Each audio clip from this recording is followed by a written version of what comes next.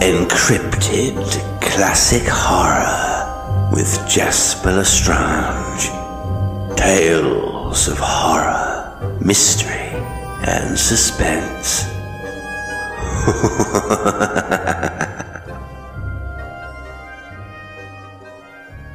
No, said Jackson with a deprecatory smile.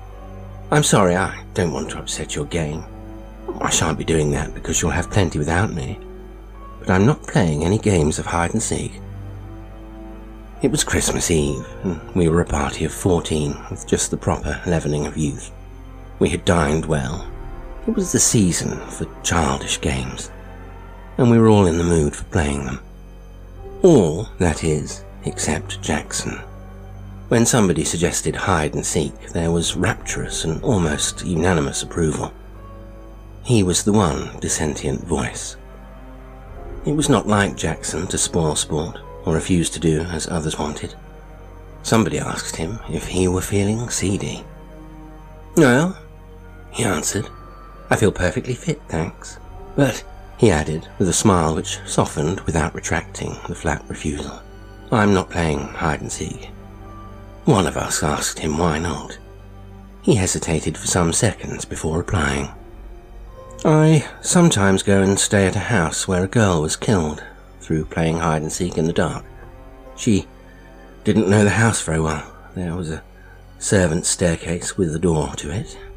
When she was pursued, she opened the door and jumped into what she must have thought was one of the bedrooms, and she broke her neck at the bottom of the stairs." We all looked concerned, and Mrs. Femley said, "How awful! And you were there when it happened?" Jackson shook his head very gravely. "No," he said, "but I was there when something else happened. Something worse. I shouldn't have thought anything could be worse. This was," said Jackson, and shuddered visibly. Or so it seemed to me. I think he wanted to tell the story, and was angling for encouragement.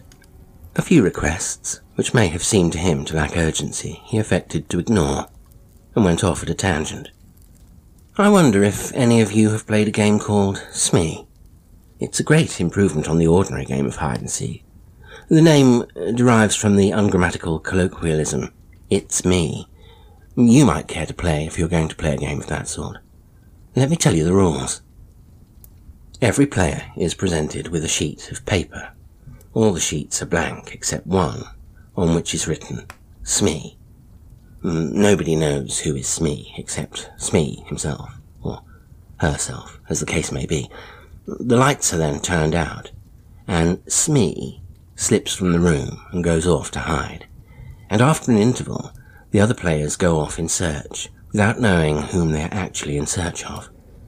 One player, meeting another, challenges with the word Smee, and the other player, if not the one concerned, answers Smee. The real Smee makes no answer when challenged, and the second player remains quietly by him. Presently they will be discovered by a third player, who, having challenged and received no answer, will link up with the first two. And this goes on until all the players have formed a chain, and the last to join it is marked down for a forfeit. It's a good, noisy, romping game. In a big house, it often takes a long time to complete the chain. You might care to try it, and I'll pay my forfeit and smoke one of Tim's excellent cigars here by the fire until you get tired of it."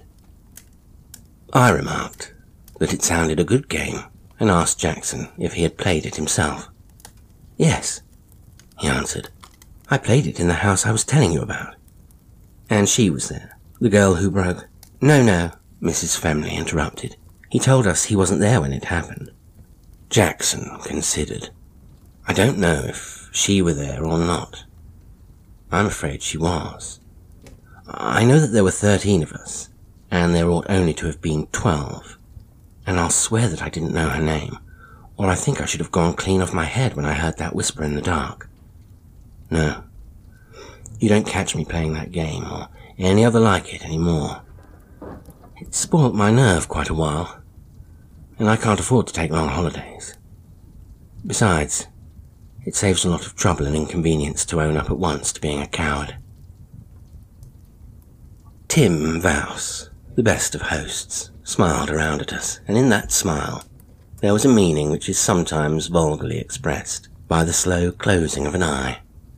"There's a story coming," he announced.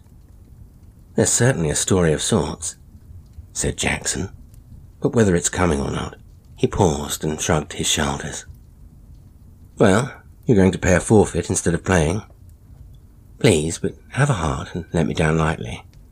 It's not just sheer cussedness on my part." "Payment in advance," said Tim.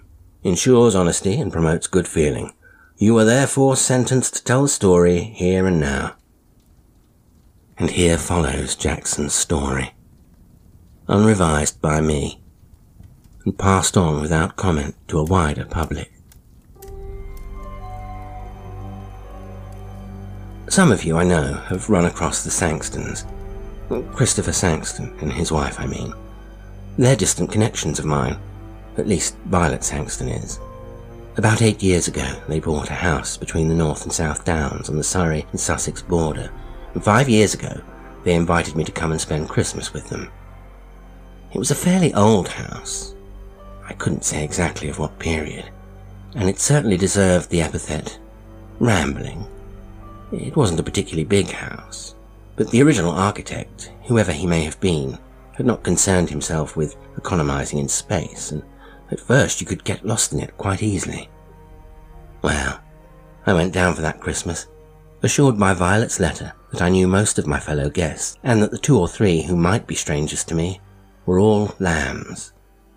Unfortunately, I'm one of the world's workers, and I couldn't get away until Christmas Eve, although the other members of the party had assembled on the preceding day. And even then, I had to cut it rather fine to be there for dinner on my first night. They were all dressing when I arrived, and I had to go straight to my room and waste no time. I may even have kept dinner waiting for a bit, for I was last down, and it was announced within a minute of my entering the drawing room. There was just time to say hello to everybody I knew, to be briefly introduced to the 2 or 3 I didn't know, and then I had to give my arm to Mrs. Gorman. I mention this as the reason why I didn't catch the name of a tall, dark, handsome girl I hadn't met before. Everything was rather hurried, and I'm always bad at catching people's names. She looked cold and clever, rather forbidding, the sort of girl who gives the impression of knowing all about men, and the more she knows of them, the less she likes them. I felt that I wasn't going to hit it off with this particular lamb of Violet's. But she looked interesting, all the same, and I wondered who she was. I didn't ask, because I was pretty sure of hearing somebody address her by name before very long. Unluckily, though, I was a long way off her at table, and as Mrs. Gorman was at the top of her form that night, I soon forgot to worry about who she might be. Mrs. Gorman is one of the most amusing women I know. An outrageous but quite innocent flirt with a very sprightly wit which isn't always unkind. She can think half a dozen moves ahead in conversation, just as an expert can in a game of chess. We were soon sparring, or rather I was covering, against the ropes, and I quite forgot to ask her, in an undertone, the name of the cold, proud beauty. The lady on the other side of me was a stranger, or had been until a few minutes since, and I didn't think of seeking information in that quarter. There was a round dozen of us, including the Sankstons themselves, and we were all young, or trying to be. The Sankstons themselves were the oldest members of the party, and their son Reggie, in his last year at Marlborough, must have been the youngest. When there was talk of playing games after dinner, it was he who suggested Smee. He told us how to play it, just as I've described it to you. His father chipped in as soon as we all understood what was going to be required of us. "If there are any games of that sort going on in the house," he said, "for goodness sake be careful of the back stairs on the first floor landing. There's a door to them, and I've often meant to take it down. In the dark, anybody who doesn't know the house very well might think they were walking into a room. A girl actually did break her neck on those stairs about 10 years ago, when the Ainstys lived here." I asked how it happened. "Oh," said Sangston, "there was a party here one Christmas time, and they were playing hide and seek, as you proposed doing, this girl was one of the hiders. She heard somebody coming, ran along the passage to get away, and opened the door of what she thought was a bedroom, evidently with the intention of hiding behind it, while her pursuer went past. Unfortunately, it was the door leading to the back stairs, and that staircase is as straight and almost as steep as the shaft of a pit. She was dead when they picked her up. We all promised, for our own sakes, to be careful. Mrs. Gorman said that she was sure nothing could happen to her, since she was insured by 3 different newspapers. And her next of kin was a brother whose consistent ill luck was a byword in the family.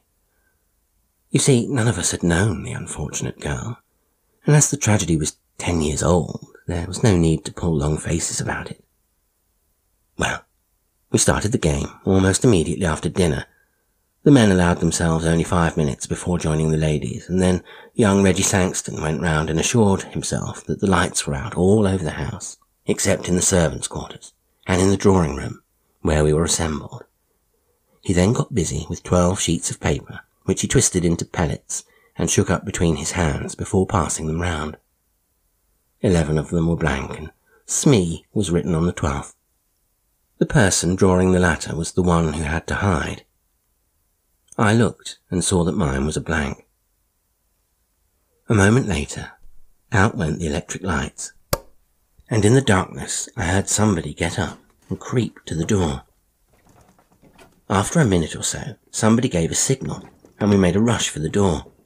I, for one, hadn't the least idea which of the party was Smee.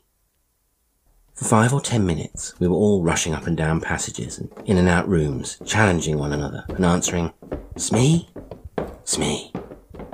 After a bit, the alarms and excursions died down, and I guessed that Smee was found. Eventually I found a chain of people, all sitting still and holding their breath on some narrow stairs leading up to a row of attics. I hastily joined it, having challenged and been answered with silence, and presently 2 more stragglers arrived, each racing the other to avoid being last. Sangston was one of them. Indeed, it was he who was marked down for a forfeit, and after a little while, he remarked in an undertone, "I think we're all here now, aren't we?" He struck a match, looked up the shaft of the staircase, and began to count. It wasn't hard, although we just about filled the staircase, for we were sitting each a step or 2 one above the next, and all our heads were visible. 9, 10, 11, 12, 13, he concluded, and then laughed. Dash it all, that's 1 too many. The match had burnt out, and he struck another and began again to count. He got as far as 12, and then uttered an exclamation. "There are 13 people here," he exclaimed. "I haven't counted myself yet." "Oh, nonsense," I laughed. "You probably began with yourself, and now you want to count yourself twice." Out came his son's electric torch, giving a brighter and steadier light, and we all began to count. Of course we numbered 12. Sangston laughed. "Well," he said, "I could have sworn I counted 13 twice." From halfway up the stairs came Violet Sangston's voice with a little nervous trill in it. "I thought there was somebody sitting 2 steps above me. Have you moved up, Captain Ransom?" Ransom said that he hadn't. He also said that he thought there was somebody sitting between Violet and himself. Just for a moment there was an uncomfortable something in the air. A little cold ripple which touched us all. For that little moment it seemed to all of us, I think, that something odd and unpleasant had happened, and was liable to happen again. Then we laughed at ourselves, and at one another, and were comfortable once more. There were only 12 of us, and there could only have been 12 of us, and there was no argument about it. Still laughing, we trooped back to the drawing room to begin again. This time, I was Smee, and Violet Sangston ran me to earth while I was still looking for a hiding place. That round didn't last long, and we were a chain of 12 within 2 or 3 minutes. Afterwards, there was a short interval. Violet wanted a wrap fetched for her, and her husband went up to get it from her room. He was no sooner gone than Reggie pulled me by the sleeve. I saw that he was looking pale and sick. "Quick," he whispered, "while Father's out of the way. Take me into the smoke room and give me a brandy or a whiskey or something. You know the sort of dose a fellow ought to have." Outside the room, I asked him what was the matter, but he didn't answer at first, and I thought it better to dose him first and question him afterwards. So I mixed him a pretty dark-complexioned brandy and soda, which he drank at a gulp, and then began to puff as if he had been running. "I've had rather a turn," he said to me, with a sheepish grin. "What's the matter?" "I don't know. You were Smee just now, weren't you? Well, of course, I didn't know who Smee was, and while Mother and the others ran into the west wing and found you, I turned east. There's a deep clothes cupboard in my bedroom. I'd marked it down as a good place to hide when it was my turn, and I had an idea that Smee might be there. I opened the door in the dark, felt round, and touched somebody's hand. "Smee?" I whispered, and not getting any answer, I thought I had found Smee. Well, I don't know how it was, but an odd, creepy feeling came over me. I can't describe it, but I felt that something was wrong. So I turned on my electric torch, and there was nobody there.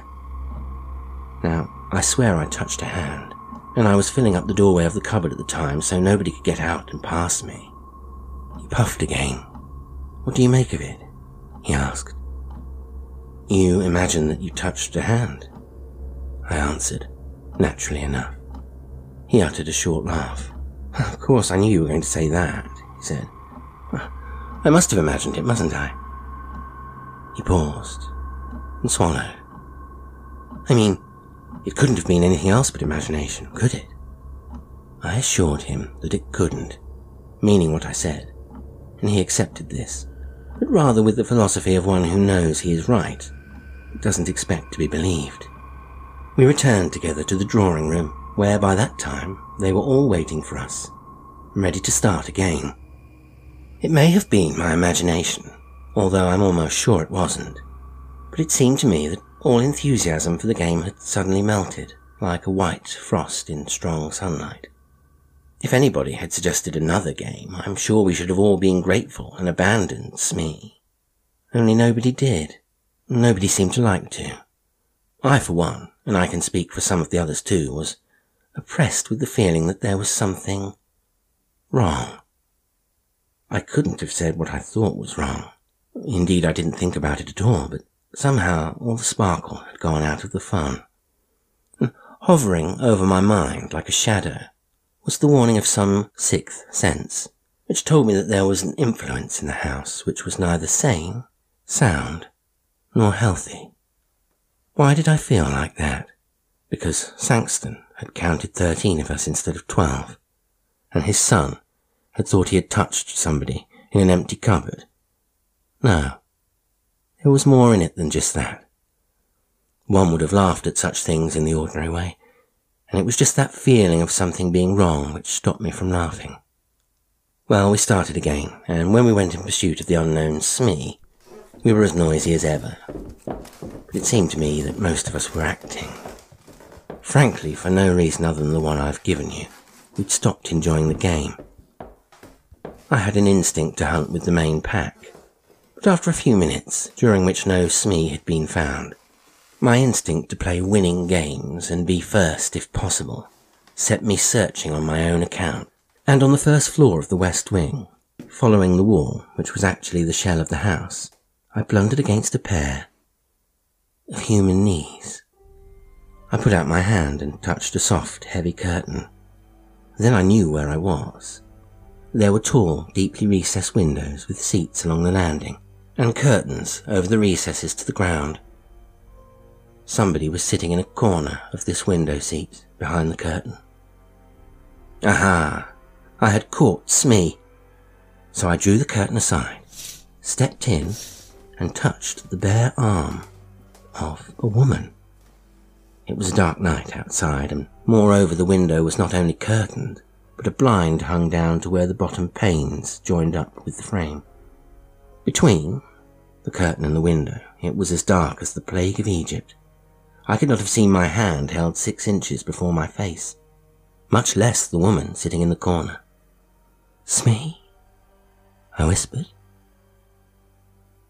I had no answer. Smee, when challenged, does not answer, so I sat down beside her, first in the field, to await the others. Then, having settled myself, I leaned over to her and whispered, "Who is it? What's your name, Smee?" And out of the darkness beside me, the whisper came back, "Brenda Ford."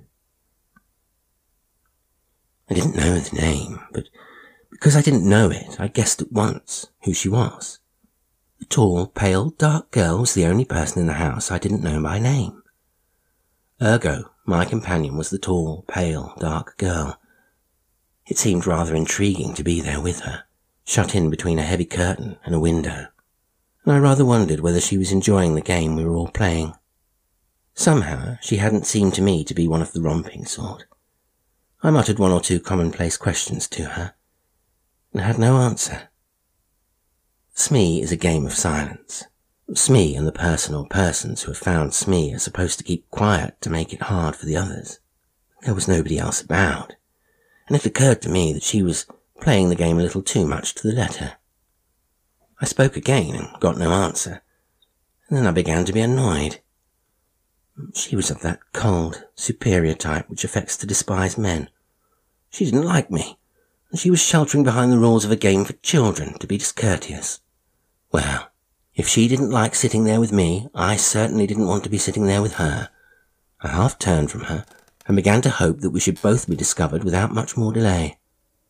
Having discovered that I didn't like being there alone with her, it was queer how soon I found myself hating it, and that for a reason very different from the one which had first whetted my annoyance. The girl I had met for the first time before dinner and seen diagonally across the table had a sort of cold charm about her which had attracted while it had half angered me. For the girl who was with me, imprisoned in the opaque darkness between the curtain and the window, I felt no attraction at all. It was so very much the reverse that I should have wondered at myself if, after the first shock of the discovery that she had suddenly become repellent to me, I had no room in my mind for anything besides the consciousness that her close presence was an increasing horror to me. It came upon me just as quickly as I've uttered the words. My flesh suddenly shrank from her as you see a strip of gelatine shrink and wither before the heat of a fire. That feeling of something being wrong had come back to me, but multiplied to an extent which turned foreboding into actual terror. I firmly believe that I should have got up and run if I had not felt that at my first movement she would have divined my intention and compelled me to stay, by some means of which I could not bear to think. The memory of having touched her bare arm made me wince and draw in my lips. I prayed that somebody else would come along soon.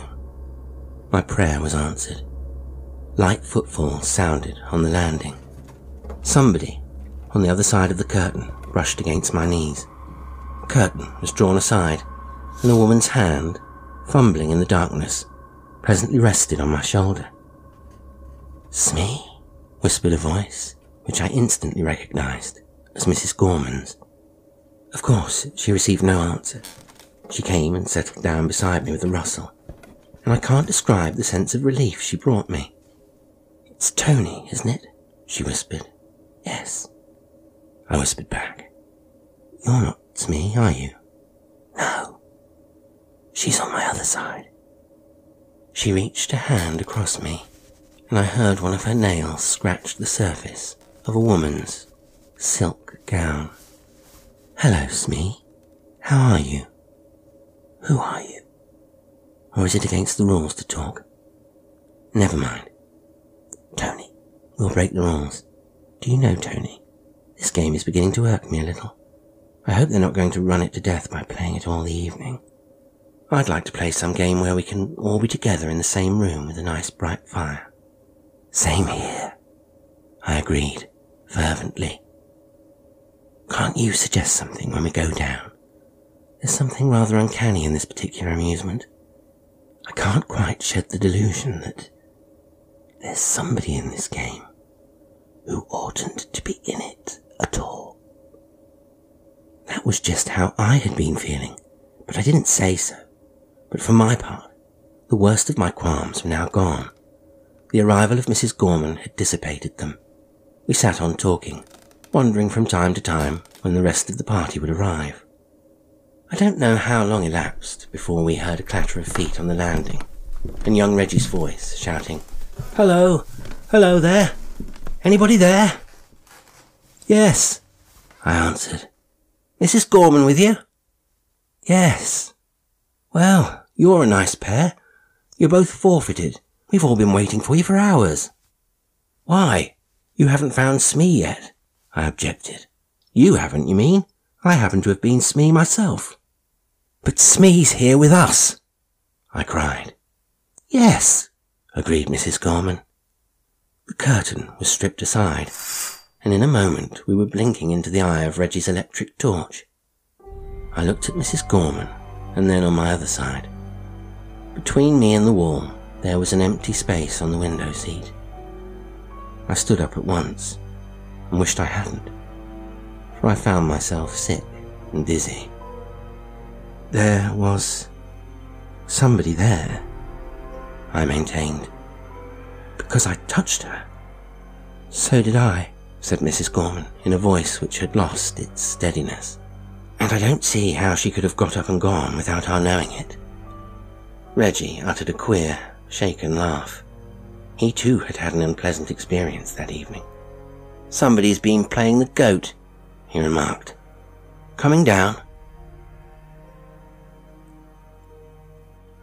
We were not very popular when we arrived in the drawing room. Reggie rather tactlessly gave it out that he had found us sitting on a window seat behind a curtain. I taxed the tall, dark girl with having pretended to be Smee and afterwards slipping away. She denied it, after which we settled down and played other games. Smee was done with for the evening, and I for one was glad of it. Some long while later, during an interval, Sangston told me, if I wanted a drink, to go into the smoke room and help myself. I went, and he presently followed me. I could see that he was rather peeved with me, and the reason came out during the following minute or two. It seemed that in his opinion, if I must sit out and flirt with Mrs. Gorman, in circumstances which would have been considered highly compromising in his young days, I needn't do it during a round game and keep everybody else waiting for us. "But there was somebody else there," I protested. "Somebody pretending to be Smee. I believe it was that tall, dark girl, Miss Ford, although she denied it. She even whispered her name to me." Sangston stared at me and nearly dropped his glass. "Miss who?" he shouted. "Brenda Ford, you told me her name was." Sangston put down his glass, laid a hand on my shoulder. "Look here, old man," he said. "I don't mind a joke, but don't let it go too far. We don't want all the women in the house getting hysterical. Brenda Ford is the name of the girl who broke her neck on the stairs playing hide and seek here 10 years ago."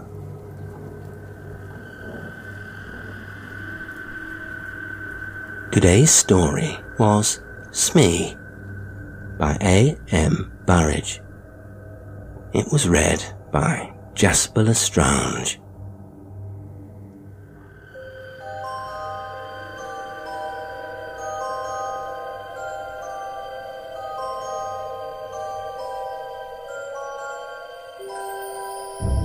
If you enjoy the show, why not become a patron on Patreon and gain access to exclusive content? It's the surest way to help me keep creating. You can also buy me a coffee, like, subscribe, comment, share, follow on social media, and read the description for more information about the show and how you can engage with it. Until next time, sweet dreams.